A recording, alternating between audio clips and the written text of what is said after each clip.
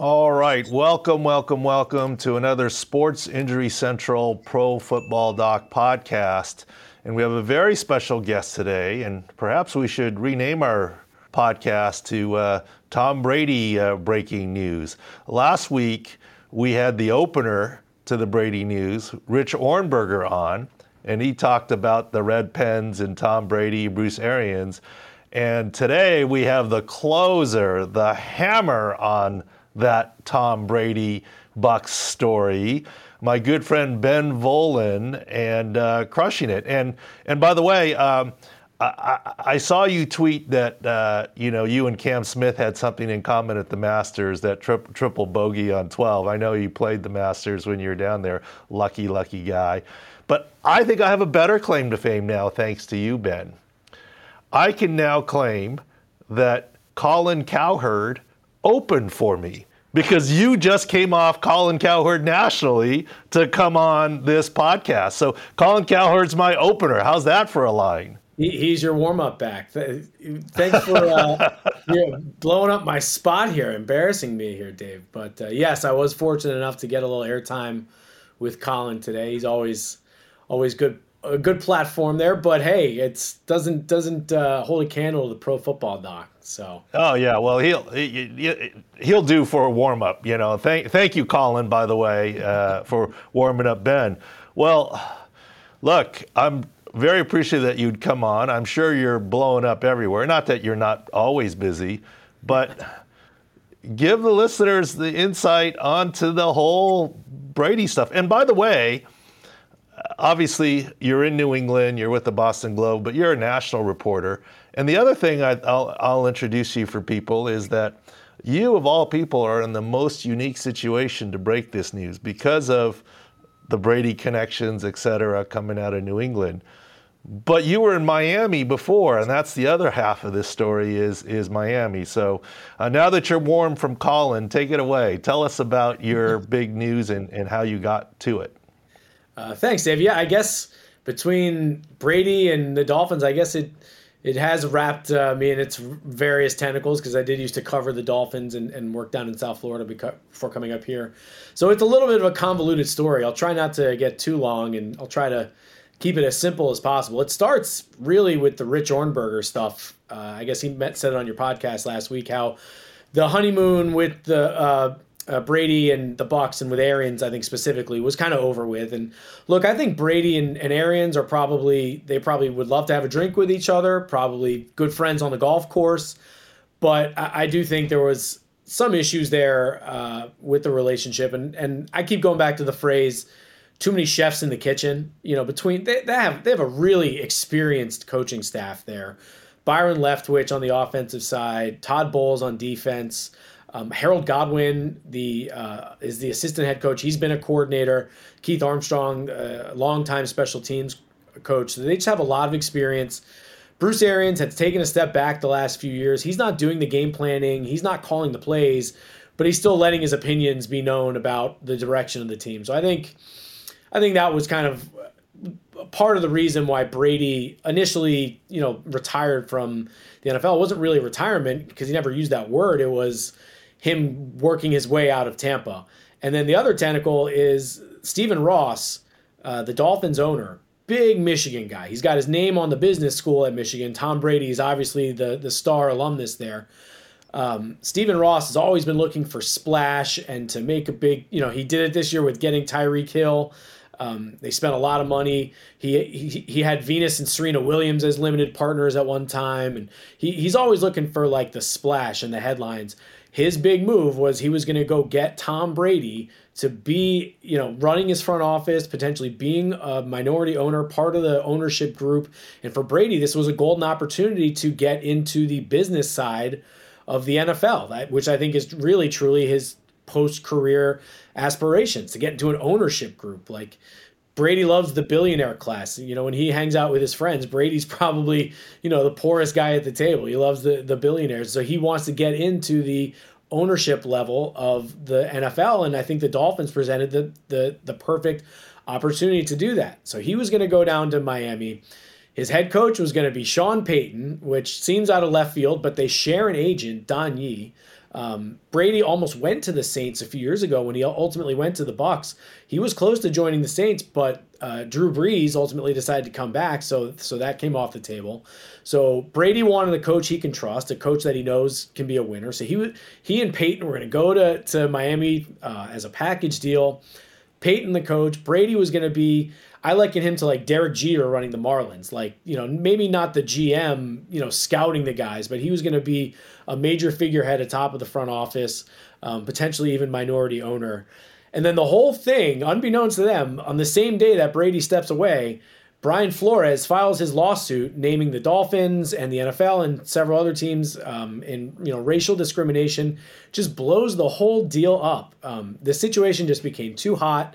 You're worried about being roped into a lawsuit, and are they going to check our cell phones and Discovery? And can the Dolphins even go through with this whole thing while they're being sued for racial discrimination? It's just not a good look. So the Brian Flores lawsuit just blows the whole thing up. So now Brady's looking at it like, well, what am I going to do? Like sit around on my couch all year? No. He decides, okay, I'm going to go back to the Bucs. But first, I think he has to clear some things up with the ownership. And so he goes over to the United Kingdom. He goes to a Manchester United. He's a soccer fan, Ben. Come on. He likes sports. Exactly. Yeah, he's just a soccer fan. Just happens to go to the team that's owned by the Glazers, who own the Buccaneers. Again, I know this is a long story. I'm trying to make it as quick as possible here, the elevator version. He goes and he thanks the Glazers for hosting him that weekend. Magically, the next day, he comes out of retirement. And then 2 weeks later, Bruce Arians is a sudden surprise no-show. He leaves the owners' meetings suddenly, and he's out, and Todd Bowles is now the head coach. So it's a long, twisted tale, but Brady was going to go to Miami to potentially run the team, and then the Brian Flores lawsuit blew the whole thing up. Now, that is so interesting because you tie so many things together, and I didn't want to interrupt your whole story for the listeners, but there's a lot of pieces there. I mean, we could have a lot of interesting comments and fun with this. You're right about Brady. I mean, yeah, the billionaire club, but look, Brady's used to that, right? He's not the wealthiest person in his own family, right? I mean, Giselle's got more money than he does, so it's not about money at all. And then you also brought up an interesting thing about the wording. Brady always has struck me as a guy that's very careful in his wording, right? He didn't say retirement. So it reminds me of another guy we know in common who, after he, quote, graduated, went to New England, right? You remember the Junior Seau, the Spanoses threw him a great retirement ceremony, and Junior was all over the place saying, I'm graduating from this chapter, right? And then he went off to grad school in New England. I still remember we were going to make Junior honoree at the charity, the Taste of the Cove event I've told you about, and he had agreed, and then we were rolling with that, and I land in Chicago in a preseason game, and he texts me, oh yeah, I'm going to New England. I'm like, dude, you just retired yesterday, going to New England. And meanwhile, on the front of our bus team bus was Dean Spanos, the owner. I was like, "Did you tell Dean yet?" He goes, "No, I haven't reached him yet." Well, he's on the bus right now. You can call him. We're headed to the hotel or whatever. But yeah, so wording is very important, right? And I think you picked up on that. And what Rich Ohrnberger said last week, and the wording where I started to believe the story from Rich. Rich is a reliable guy, but when Bruce Arians protested too much and said, I don't even have a red pen. No one was physically saying red pen. Right. It was, just a metaphor for what was happening, right? So now that you've broken this huge piece of news, you gotten any blowback? Do you expect any blowback? What's next? I don't know. It's a good question. I did get a call from my guy the other day, kind of laughing, being like, "Man, you're not making any friends with the Brady camp right now." But I don't think I'm trying to cast any blame here or anything. I know some people think that Brady is looking like an egomaniac a little bit. I actually don't think that. I think a guy of his stature, for as much as he means to the Bucs, I think he should be the guy in charge. I think he should be calling the shots more or less. It's a new day and age in pro sports, and I think Brady's got a pretty good pulse of how things are going. And look, I don't know if he ordered the code red and told the owners, you got to fire Bruce Arians, but I think he let it be known that the situation needed to be rectified one way or another. Well, and tell me if I'm right on this theory. Like, what happens in New England very, very well. And I might argue, I mean, Bruce Arians might be getting a little bit of a bad rap here. Is he a little hot-headed? I mean, clearly he cut Antonio Brown on the sideline. Is he older and he just wants to do things his way? For sure. I don't think, if you really look at it and tell me if my thought on this is right or wrong, Bruce Arians probably getting, a lot of wrath here, but in reality, he probably was a lot kinder to Brady than Bill Belichick was, except, the Tom Brady stand up in the meeting rooms and why are you doing this, that, the other, right? Criticism. Bruce Arians didn't do any of that, but I think maybe Tom was just at a point in his life where I've been through all those years under Bill Belichick's thumb. I want freedom. I don't want to have anyone control me. It's like I've grown up and gone off and gone to college. I'm calling my own shots. I don't need a mom or dad telling me what to do anymore. Do you get that sense? Yeah, I some of that certainly. And I mean, can't you see the dynamic where Brady and Leftwich are doing most of the game planning, and then Arians comes in, and you know him, he's a very opinionated guy, and he probably does say nope, nope, nope, and they're probably looking at it like, come on, like we're doing the work here, So I don't know if the situation with Arians and Belichick are apples to apples by any sense, by any stretch. What's interesting is with Belichick never criticized Brady publicly. He always, gave very generic answers publicly. We all got to play better, that kind of thing. But would air him out privately or in team meetings. And we all know that was kind of a motivational tactic too, where the other guys on the roster say, wow, if Brady can get lit up, then I can get lit up too.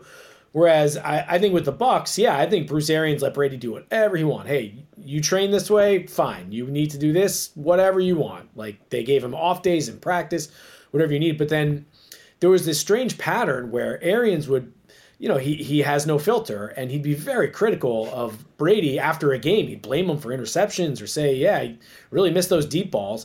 And then he'd walk it back late, a few days later in the press conferences where I don't know if Brady's appreciating being, aired out in public in those press conference settings like that. Again, I don't think the Arians situation was the reason that Brady initially stepped away. I think it was all about trying to finagle his way out of Tampa because he had this golden opportunity in Miami to get into the business of the NFL. I think it was really about that.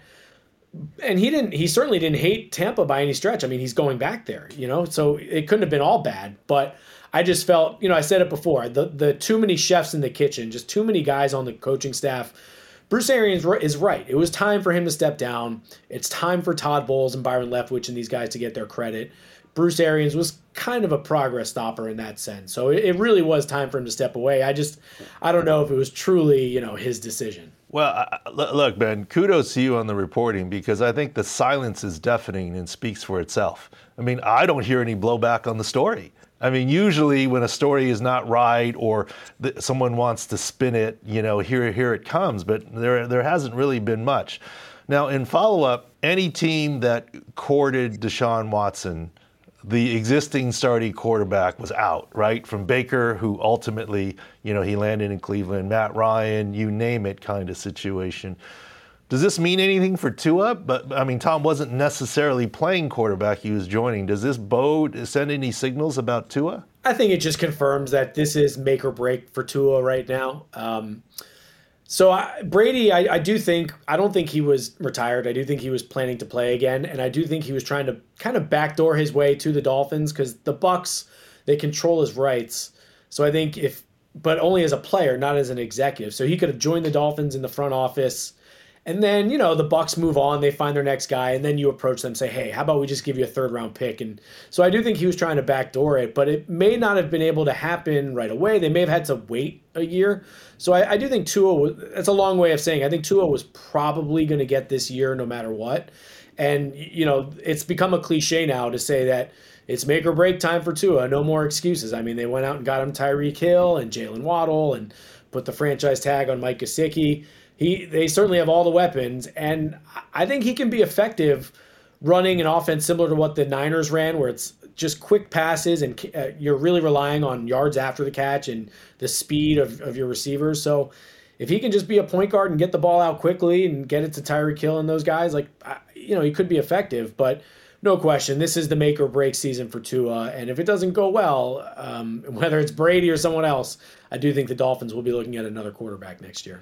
I mean, I don't want to take up your time on getting into it, but I like Tua as a person, but I learned something about Tua that concerns me a lot as a medical guy. People are born right-brained, left-brained, right-handed, left-handed. And there's no question Tua is a great quarterback. He's made it to this level, first-round draft pick and the whole deal.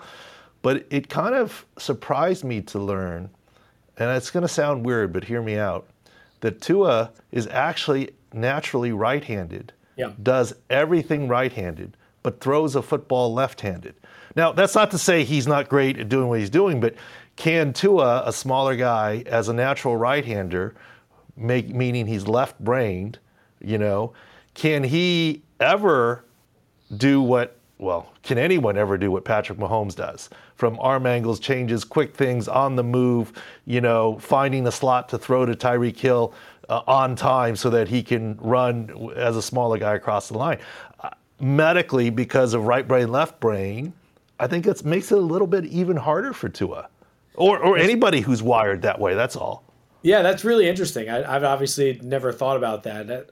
Only someone like a pro football doc like you would think of those things. That's good stuff, man. But all right, so here's the other news that I hear whispers of, and I have no substantiation. Like, I don't go with it or whatever.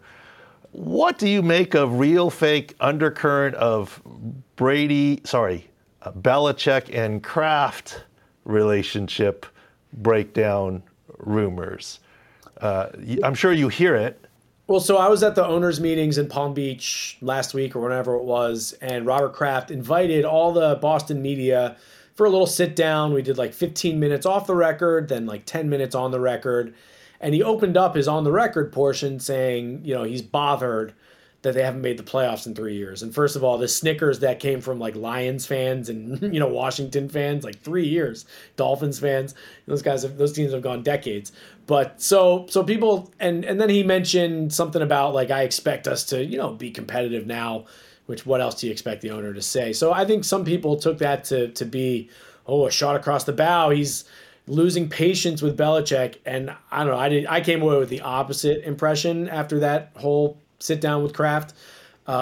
He said that he was bothered in his opening statement. And I think that was probably a way just to empathize with the fans a little bit of PR from Kraft, because otherwise he spent the whole time defending everything Belichick does. Well, we got to draft a little bit better, but we got to stay the course, and we have some good young players, and I know what I don't know, and Bill's been around this game a lot longer than I have, and he spent the whole time just kind of defending everything that's happened, and the coaching staff doesn't look traditional. Well, Belichick, he's made a lot of right decisions over the years. So I don't think, Kraft's already kind of known as the guy that lost Tom Brady. I don't think he wants to be known as the guy that also ran off Bill Belichick. And so I don't think Belichick's going anywhere. I think he's got a tenured seat as long as he wants to be the coach there, and as long as he's winning 8, 10, 11 games every year, it's going to be peaceful in Foxborough. So, of course, people want to see them be a little more competitive and actually get back to being Super Bowl competitive. But I don't sense any notion from Kraft of wanting to move on from Belichick. Well, so much from my sources there. Obviously, yours are way better than mine. But anyways, Ben, I appreciate the time. I appreciate your bumping Colin Cowherd up so that you can get to our segment. I told him, Colin, we got to cut this off now. I got the pro football doc we got to do now.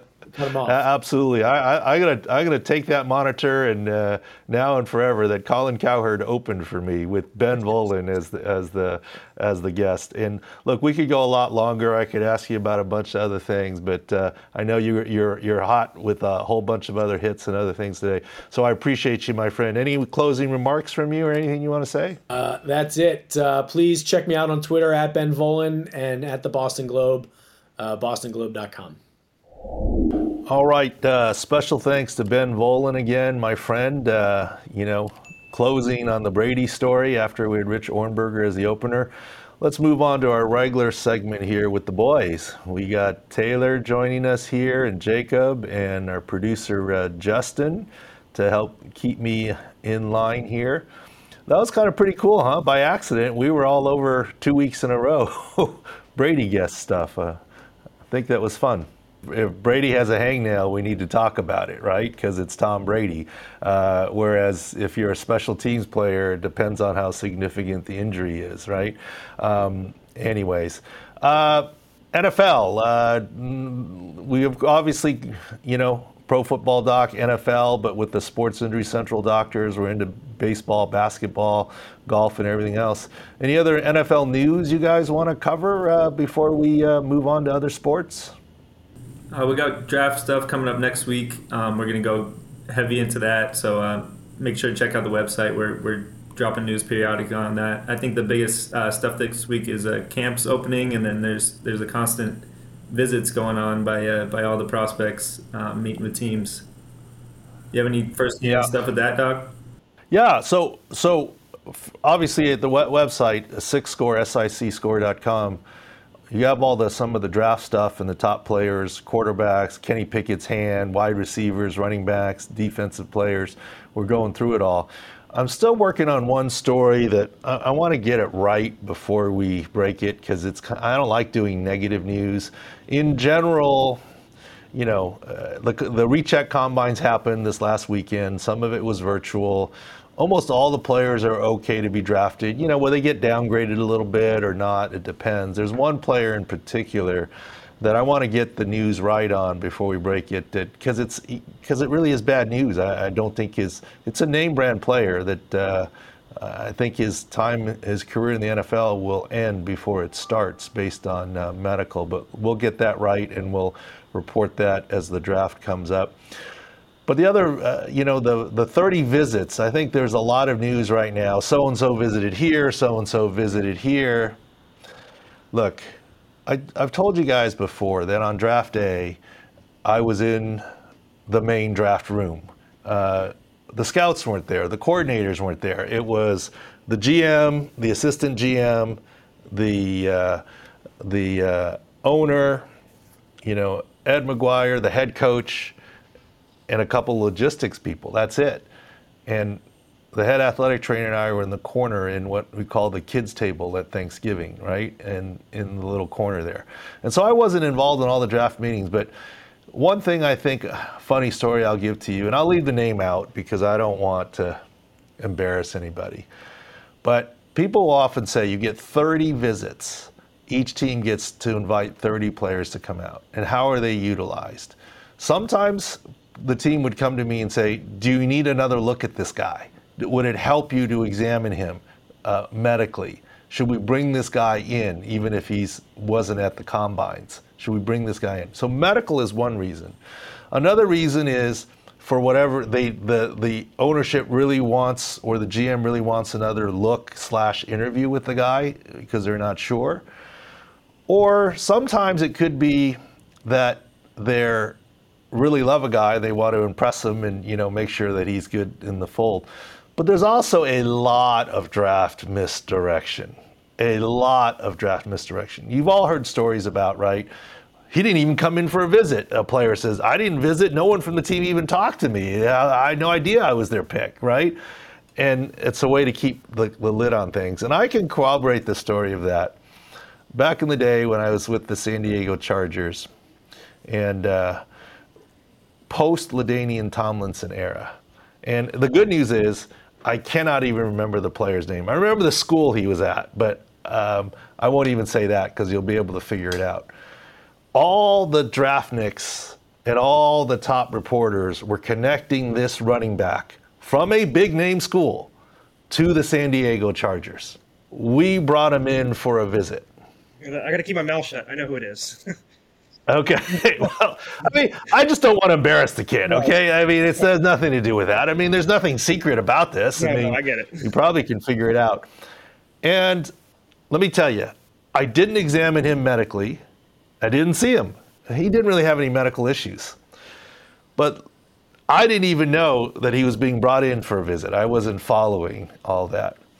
But I remember later that evening, about 6 o'clock, I went into one of my favorite restaurants at the time, Everything from sushi to good all-around food. Seao's, right in Mission Valley, Junior Seao's place. And I remember walking through there, and our running backs coach says hello to me. And I said hello to him, and he's having dinner, just him and the running back coach. And he introduces me to the guy. And it's this potential first-round draft pick that the Chargers are connected to. Now, I love Seao's. I mean, it's as good or better than any sports bar, and it did serve sushi and the whole deal. But this wasn't a Ruth Chris dinner with the offensive coordinator and the head coach. This wasn't a fancy private room dinner with Dean Spanos and whatever. Now, I get it. It's not a free agent visit, so it's a little bit different. This is a burger and fries with the running backs coach. I'm like, yeah, this guy's not going to be drafted by us. I mean, the team would have taken him out to a nicer dinner. The coordinator would have been there, if not the head coach. Instead, it was and I'm not demeaning the running backs coach. It was just two guys, the running back coach and the position player, having a burger at Seao's for dinner. Which, who knows? The college kid might have picked it. I get it, but the fact that it was just the two, I was like, yeah, if there were draft wagering at the time, and that would have been a good tell that kid's not coming to us, and he didn't. We did not draft the kid. So there's just a lot of misdirection when it comes to team visits. The reporting's accurate, but the why and is this team wanting him to drop and now they're spreading medical rumors, or is this team liking him and admitting to it to throw people off the scent? Who knows? But it's liar's poker right now for the NFL. So take it all with a grain of salt there. All right, NBA playoffs, guys, right? I know you've done a lot of play-in coverage and then draft coverage. Go to sixscore.com. But maybe we should talk about a couple of big pieces of news. One that just happened, Luka, right, with his calf. Who are the Mavs set up to play, or do they not know yet? Utah Jazz. Utah Jazz starting on Sunday, Easter Sunday. So that'll be big. Watching for his availability. We have a 6 score up on him in the update that we did on the calf strain. So that'll be an interesting one, Doc. What do you think we're going to see from Luka? Yeah, it's interesting. I mean, the MRI is pending as of this recording, right? And will we get the actual MRI results, or is it going to be a spin of the results? You don't know. But here's my take on this, and this is in consultation with the pro basketball docs, et cetera. Our Bulls guy, our Rockets guy, et cetera. First of all, on video, I think it's very unusual. I mean, obviously it's relatively new, this play-in, where basically you get almost a week off.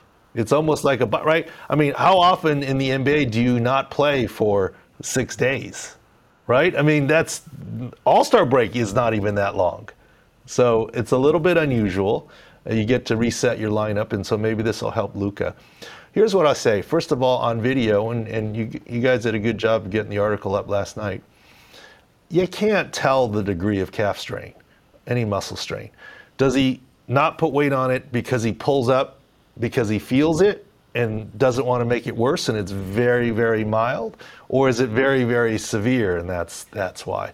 I mean, the Mavs have said it's mild. We'll see. But calf strains linger. Look, I've seen the stuff in our timeline, and I've seen some reports saying he could be out 6 weeks, he could be this. We're not that alarmist. I don't think there's any chance in heck Luka will be out 6 weeks. No chance. Because it's Luka. And he's also not a speed point guard. I mean, the guy's so talented, he can get open when he's not 100% and contribute. Now, could he be a defensive liability? Maybe. But Luka also has a history of playing through. Remember earlier this season, we said that high ankle, he was on the front side of returning from his high ankle.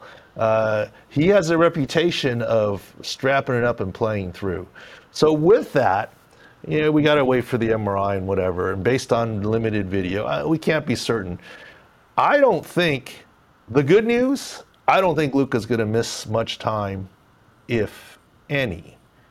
The bad news, calf strains tend to linger, and it can affect him. That's why we have him right now with a 6 score in the low 70s. And, maybe we'll up it. We'll see.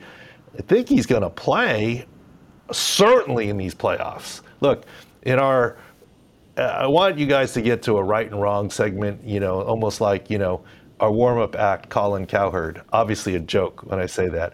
Where Colin was right, where Colin was wrong. Where SIC docs were right and wrong. And we can get to that. And if Luka misses all of the playoffs, you better mark that down that I'm wrong. He's not missing all the playoffs. I think he's coming back sooner than we think. The question is, how effective can he be? He'll be most effective shooting and offensively. He's a big guy. He can get open. Defensively is the bigger question mark. We're sitting at a 6-score 71 for him, and we'll figure out what that means for the team. Well, Dallas was just terrified because the last calf strain they had was Dak Prescott's, remember? So, and that kind of lingered into the season, and they blamed that for their season falling apart. So people don't want to blame this calf for the Mavericks falling apart, right? So, well, different games and the whole thing, and recency bias, and was the calf really the reason it fell apart? I mean, there are a lot of different factors, right? But you make a good point there, Taylor. And what do you guys think? Ben Simmons, will he play or won't he play? As a Sixers fan, I don't want to, but I guess for our company, I would like to see what he's got from that back. I would like to see how real the back injury was, maybe, but I mean, I just want to see him out there. I mean, I liked watching him when he was on the Sixers. He's a good player, but he needs to get out there. Well, I thought it was interesting that Woj is the man, right? Had a very specific tweet. He's playing in the first round of the playoffs, or headed towards playing, but it won't be until Game 3. That's pretty specific. I look at it as, I'd interpret that as Game 3 at best. As of today, he's working out and he's going 1-on-0. Not 1-on-1, 1-on-0. So assuming there are 0 setbacks, the guy hasn't played all season. 1-on-0 doesn't fully project to the third game. That's only 10 days away. That would be lightning speed fastest. And maybe it's going to be true, but I'm just still not. He had the epidural, right? So is this him ramping up after the epidurals finally set in? Because he didn't do anything for, like he said, for almost 2 weeks after the epidural. Yeah, when he had the epidural, it was like for sure he's out for 2 weeks and then ramp up time. So now he's ramp up time. And look, off-season surgery for the disc isn't out of the question. But good to see that at least they're talking about it. But you also have to remember, he hasn't played a single second for the Brooklyn Nets. There's a lot of chemistry needed there to play, right? Even though he's a good player and the whole thing. I mean, look, he's not going to start, right? Yeah, and right look, we worked together for quite a while here at Pro Football Doc Sports Injury Central, and still, it takes a little time for us to get used to each other on a podcast format as we chat. It's just not add water, right? I mean, you got to have a lot of flow and continuity. So I'm not overall that high on Ben Simmons, whether he plays or not, that he's going to be any of a game changer. I'm not sure that he plays, and even if he does, I'm not seeing it as a game changer right now. Now, with an off season and working together, I think that might change. I just want to mention we also have team health rankings for the play-in tournament. Western Conference teams and Eastern Conference teams. That's up at sixscore.com. We rank all the team health scores and what to look for with those playing games. Speaking of right and wrongs, let's go right to the Masters, Doc. Tiger Woods. You don't like baseball? I'm with you. Baseball's just getting started. We'll be all over baseball. We got a long season.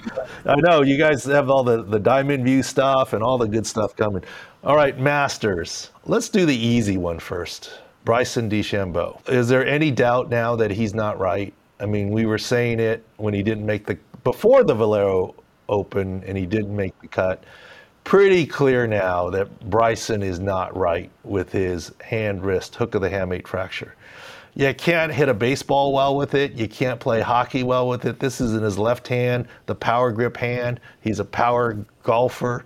I mean, he makes his money making par fives into par fours and some par fours into par threes, right? I mean, he obviously couldn't do it. And I don't know, and I know some word leaked that he was going against his doctors coming into it. I still believe in having some golf experience and worked on some golfers and in consultation with their other docs. The hook of the hamate is a small chip fracture that doesn't heal. It's at the base of the hand here where you grip a baseball bat, a hockey stick, or a golf club, especially right-handed, left power grip here. And it just is gnawing and annoying. In everyday life, you can do everything, but it usually doesn't heal because it's like a small chip fracture. So you have to remove it. And that takes about a 2-month recovery timeline. So I think the next step here is Bryson going to realize, and maybe if he played better, it'd tease him into to keep going. But since he played so poorly, that might be the best thing for him, to just get it fixed. Now, would he be able to come back he would not make the PGA championships if he did surgery. The US Open is only a maybe. That's sort of the dividing line. But the British Open he'd make. But, I don't know. I've got to look into how his game sets up versus St. Andrews and what have you, all those golf things. But that one was easy, that unfortunately, and we'll see about the surgery side. So to be fair, Tiger Woods, do you think our golf analysis was right or wrong? I think it was both. I think it started off wrong and then it became right. I think it depends what the goal was. Was the goal to have him go out there and compete, or was the goal to just see him walk the 4 rounds?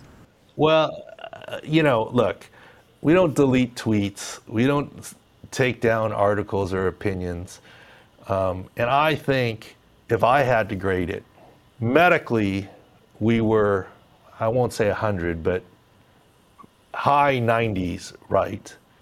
But on the fact of would he tee it up in the Masters, we were clearly wrong. And let me give you how we went through that opinion. The Sports Injury Central doctors, we all knew that even though everyone was, all rainbows and everything on Tiger, we're like, that ankle's nowhere near 100%.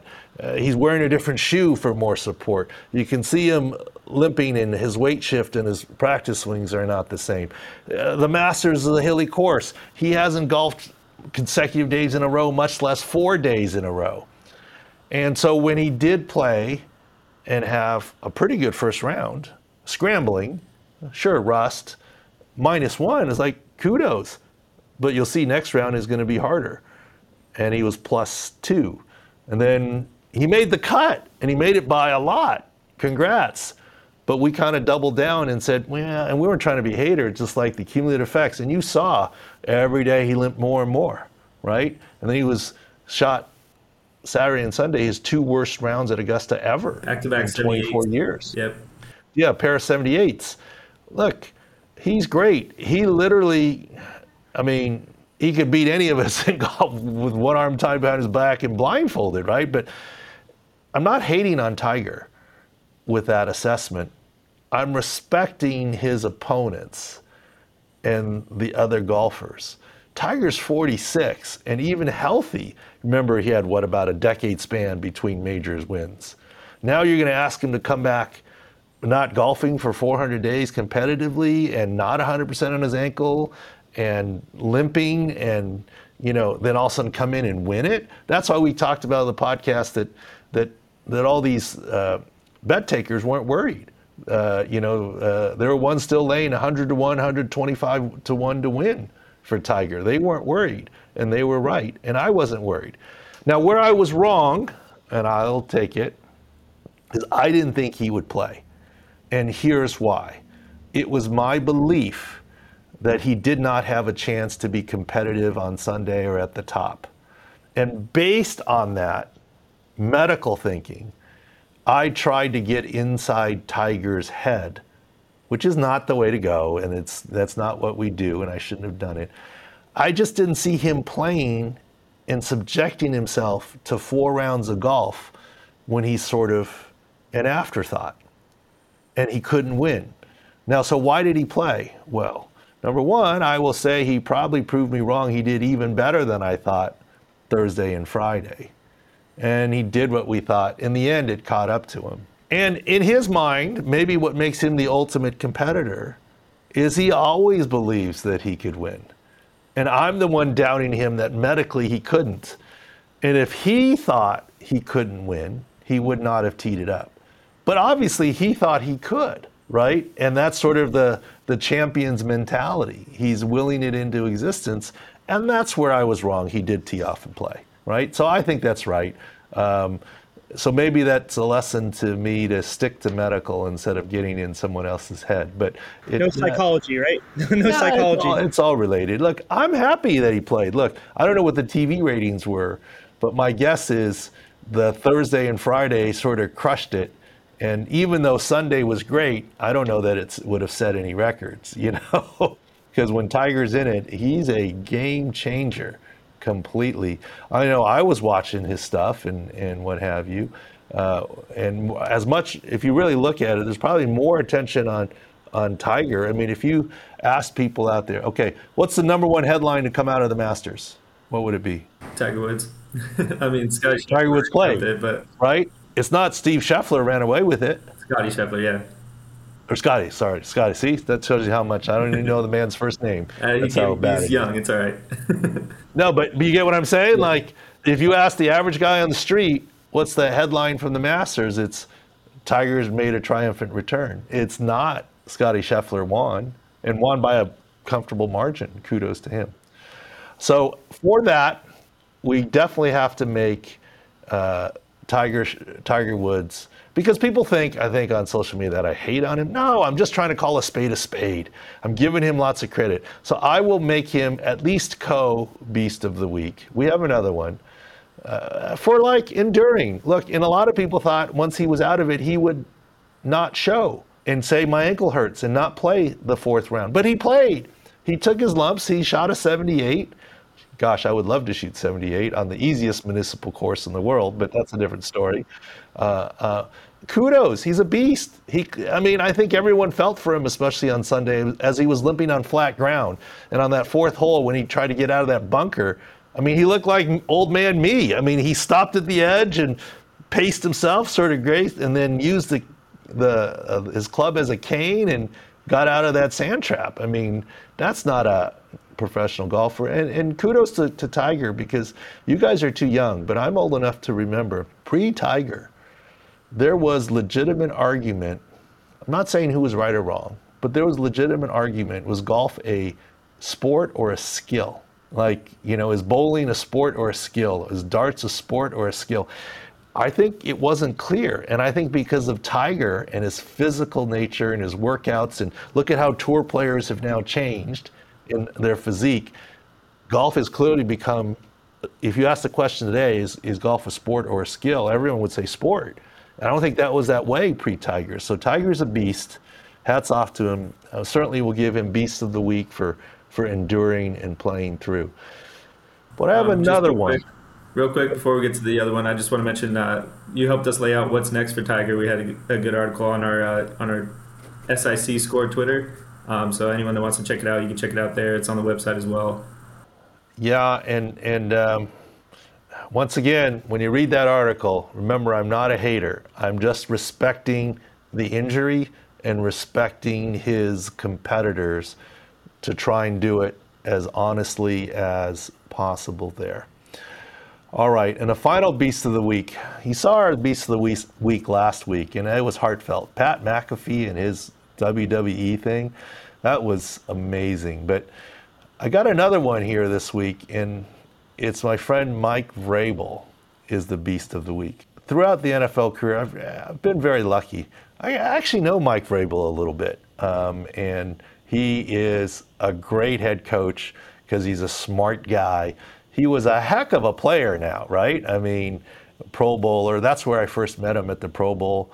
I still have a Patriots shirt that I was like little fanboy. I was walking through. He goes, "Hey, I'm not taking this stuff. You want some of this stuff?" And he threw me a bunch of stuff.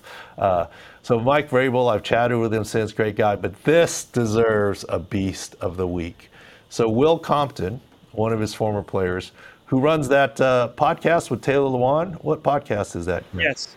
It's Bussin' It with the Boys. Yes. It's a funny one, right? And they're good.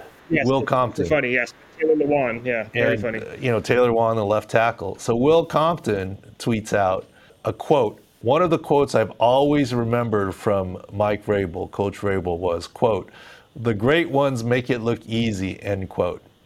And off the top rope, here comes Mike Vrabel. I hope you didn't think I was talking about you when I said that. No laughing emoji, no nothing, straight Twitter deadpan, off the top rope. And let me tell you something. That's Mike, that's pure, and I guarantee you the players in the locker room respect that. They're laughing and yucking it up. He's just literally that way. And I'm sure Will Compton didn't take any offense by it either. But that is a Beast of the Week move deserving off the top. I have something to add to that too, Doc. Vrabel, two of his last 3 tweets have been making fun of Compton. So he's becoming a Compton troll count. He actually did on March 20th. He had a story about one time he got hurt on the field. And Vrabel said, "That explains why you're so slow, ... broken leg." So literally the last two of the last 3 tweets, Vrabel has been going after Compton. So he's been the beast for a little bit now. We just came a light recently. I didn't see that one, but this one is off the top rope.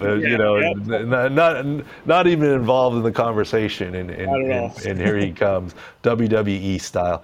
All right, guys, thanks for joining us. Thanks again to Ben Volin. Thank you, Justin, and hope you enjoyed some of these, quote, football off-season versions of the Pro Football Doc and Sports Injury Central podcast.